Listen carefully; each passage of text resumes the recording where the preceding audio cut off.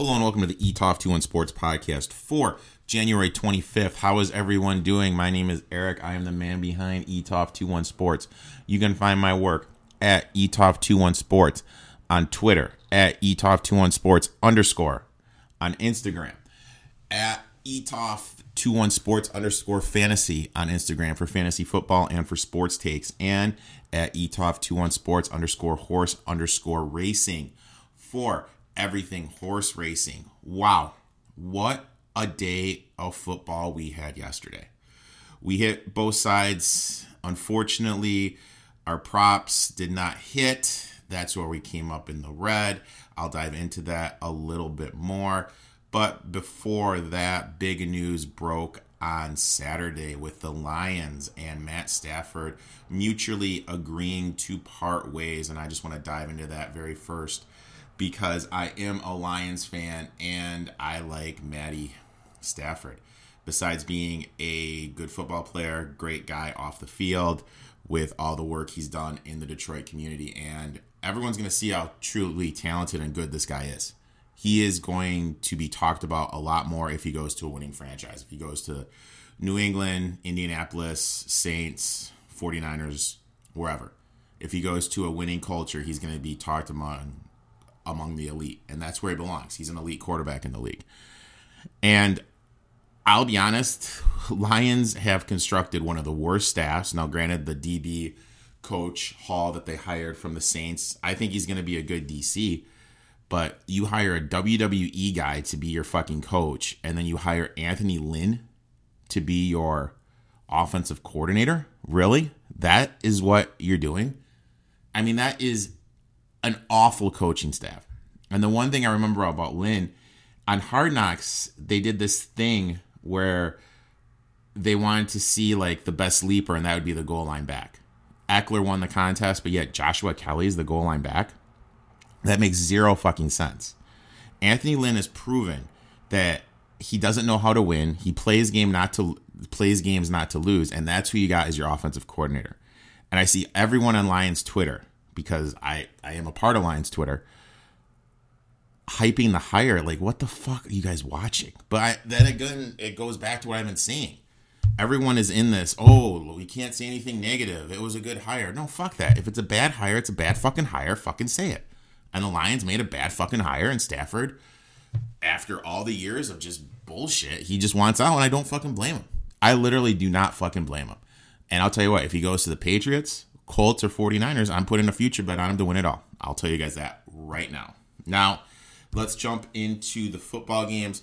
First game, Bucks 31, Packers 26.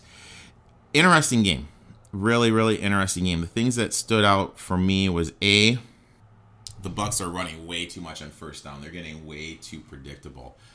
But what was up with the end of the fucking first half? Like, for me, that's when the game swung and put it out of control. So the Packers got blown up. Rodgers got a sack. There was like 40-some seconds left. Buccaneers called a timeout. And it was either second or third down. And why the fuck are you passing the ball there? All your momentum was lost. You know, less than a minute left. You don't want to give Brady the ball and have him a chance to get the score. Just run a fucking draw there and just milk the clock. But instead, you force a pass. It got picked off. And what are you doing? No one is talking about that play. And that was a awful decision by LaFleur. LaFleur is going to get heavily criticized, and rightfully so. He coached a fucking shitty game. He can bitch and moan about fucking PIs all he fucking wants to.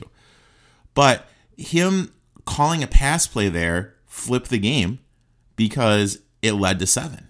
Then, after that, the Buccaneers, I thought for sure they were going to punt the ball, elect to go for it on fourth down.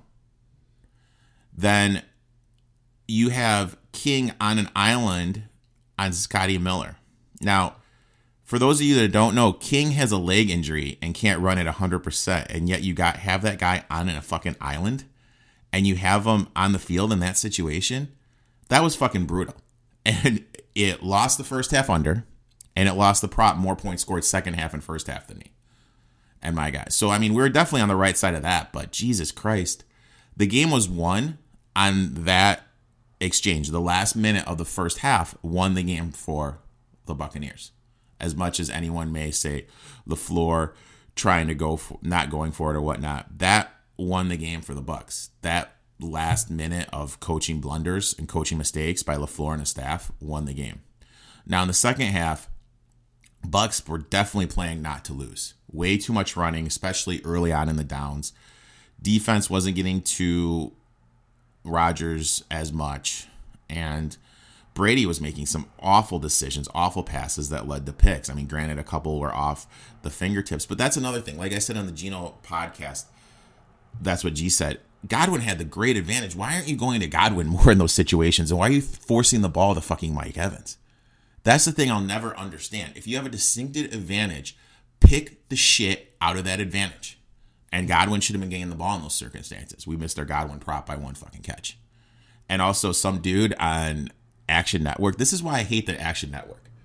Some dude on the Action Network is touting, hitting a prop that he bought down to over 4.5 at minus 250. That is a fucking god-awful bet. And it hit. Good for him. And sometimes bad bets hit. And that's a fucking god-awful bet. And he hit it and he's fucking touting it. How fucking bad is that? That just blows my mind. And people are fucking like hyping him for it too. Shows me he knows nothing about betting. But that's the Action Network for you. But anyway, in the second half, LaFleur went for 2, which is the right play. I mean, going for 2 there is a right play. And the thing about the field goal that just blows my mind is even if, he made it. Don't get me wrong, he made it. You still need a touchdown there. And you have the MVP who's playing at an insane level. Granted, on third down, he should have ran because there was nobody in front of him. But he didn't see that. That's fine. He was relying on his arm. You have the MVP. Let him make a play. Even if you don't get it, it's going to be first down on the Buccaneers' 8-yard line. And you have the 2-minute warning and all your timeouts. And you punt and then you drive down again. It just did not make any fucking sense what LaFleur did. And now Aaron Rodgers, after the game, is like, I don't know, maybe I'm out of here. I don't know what my future is. So it's just, is Green Bay 2 championship losses in a row in conference championship, and are they just going to fucking say, fuck it, you're out? With the cap hit, I just don't understand how he can leave, excuse me. And for those of you that saw Liz Gomez from Barstool Sports, she was shook. She was like crying that we may have saw his last game. And I'm like, Jesus. So she thinks he's gone, but I don't know. I really, I don't know. I think he's going to come back, but with what the Packers did in that draft this year, they did nothing, absolutely nothing to make that team better. And they still made it to the conference championship game. They did nothing in the draft that made their team better. Like, granted, they got A.J. Dillon, who's obviously going to be RB number 1 going into next year, but they did absolutely nothing to make that team better. And they still made it this far. Blows my mind. So it's going to be an interesting offseason in Green Bay. Props to Tampa Bay. I'll tell you what, I wasn't high on this Tampa Bay team, especially after Vera got hurt, but, they turn it around and they're peaking at the right time. Now, the late game, KC 38, Bills 24. Like I said on the Gino Bacala podcast, the last thing I said is be careful, the trendy dog. And that's what the Bills were. Bills were the trendy dog. And like I said when I talked about the game on his podcast, this game was hard for me to find a side. And I finally locked in the Chiefs and sent it out to my guys because everybody was on the Bills. And everything that I've seen of the Bills the last 2 weeks told me not to play them. Every metric I look at told me to play the Bills. My eyes told me not to play the Bills. And that's why it's important as bettors not to fall in love with these metrics and everything. You still have to use your eyes of what you see on the field. And the way the Bills were playing the last 2 weeks, you can't play them. You cannot play them in those situations in that game yesterday. And if you did, you guys got to use your eyes more. Bills got up a quick 10-0, drove down Bassett a 51-yarder. Then Marco Hardman dropped a punt, which killed the momentum that the Chiefs had. I really thought the Chiefs were in a little bit in trouble, but they marched right down the field. And, of course, that drop punt cost me another prop total and first half under. And I'm definitely going to have to – I'm in it. Like, if you guys follow me last year, first half unders were my bet. I was great at first half unders. This year, first half unders haven't been my bet. So, obviously, next year moving forward, those first half under bets that I did a lot are out the window now. But back to this game. Dropped it, Knox scored the touchdown, and then just the barrage just came. Oh my God.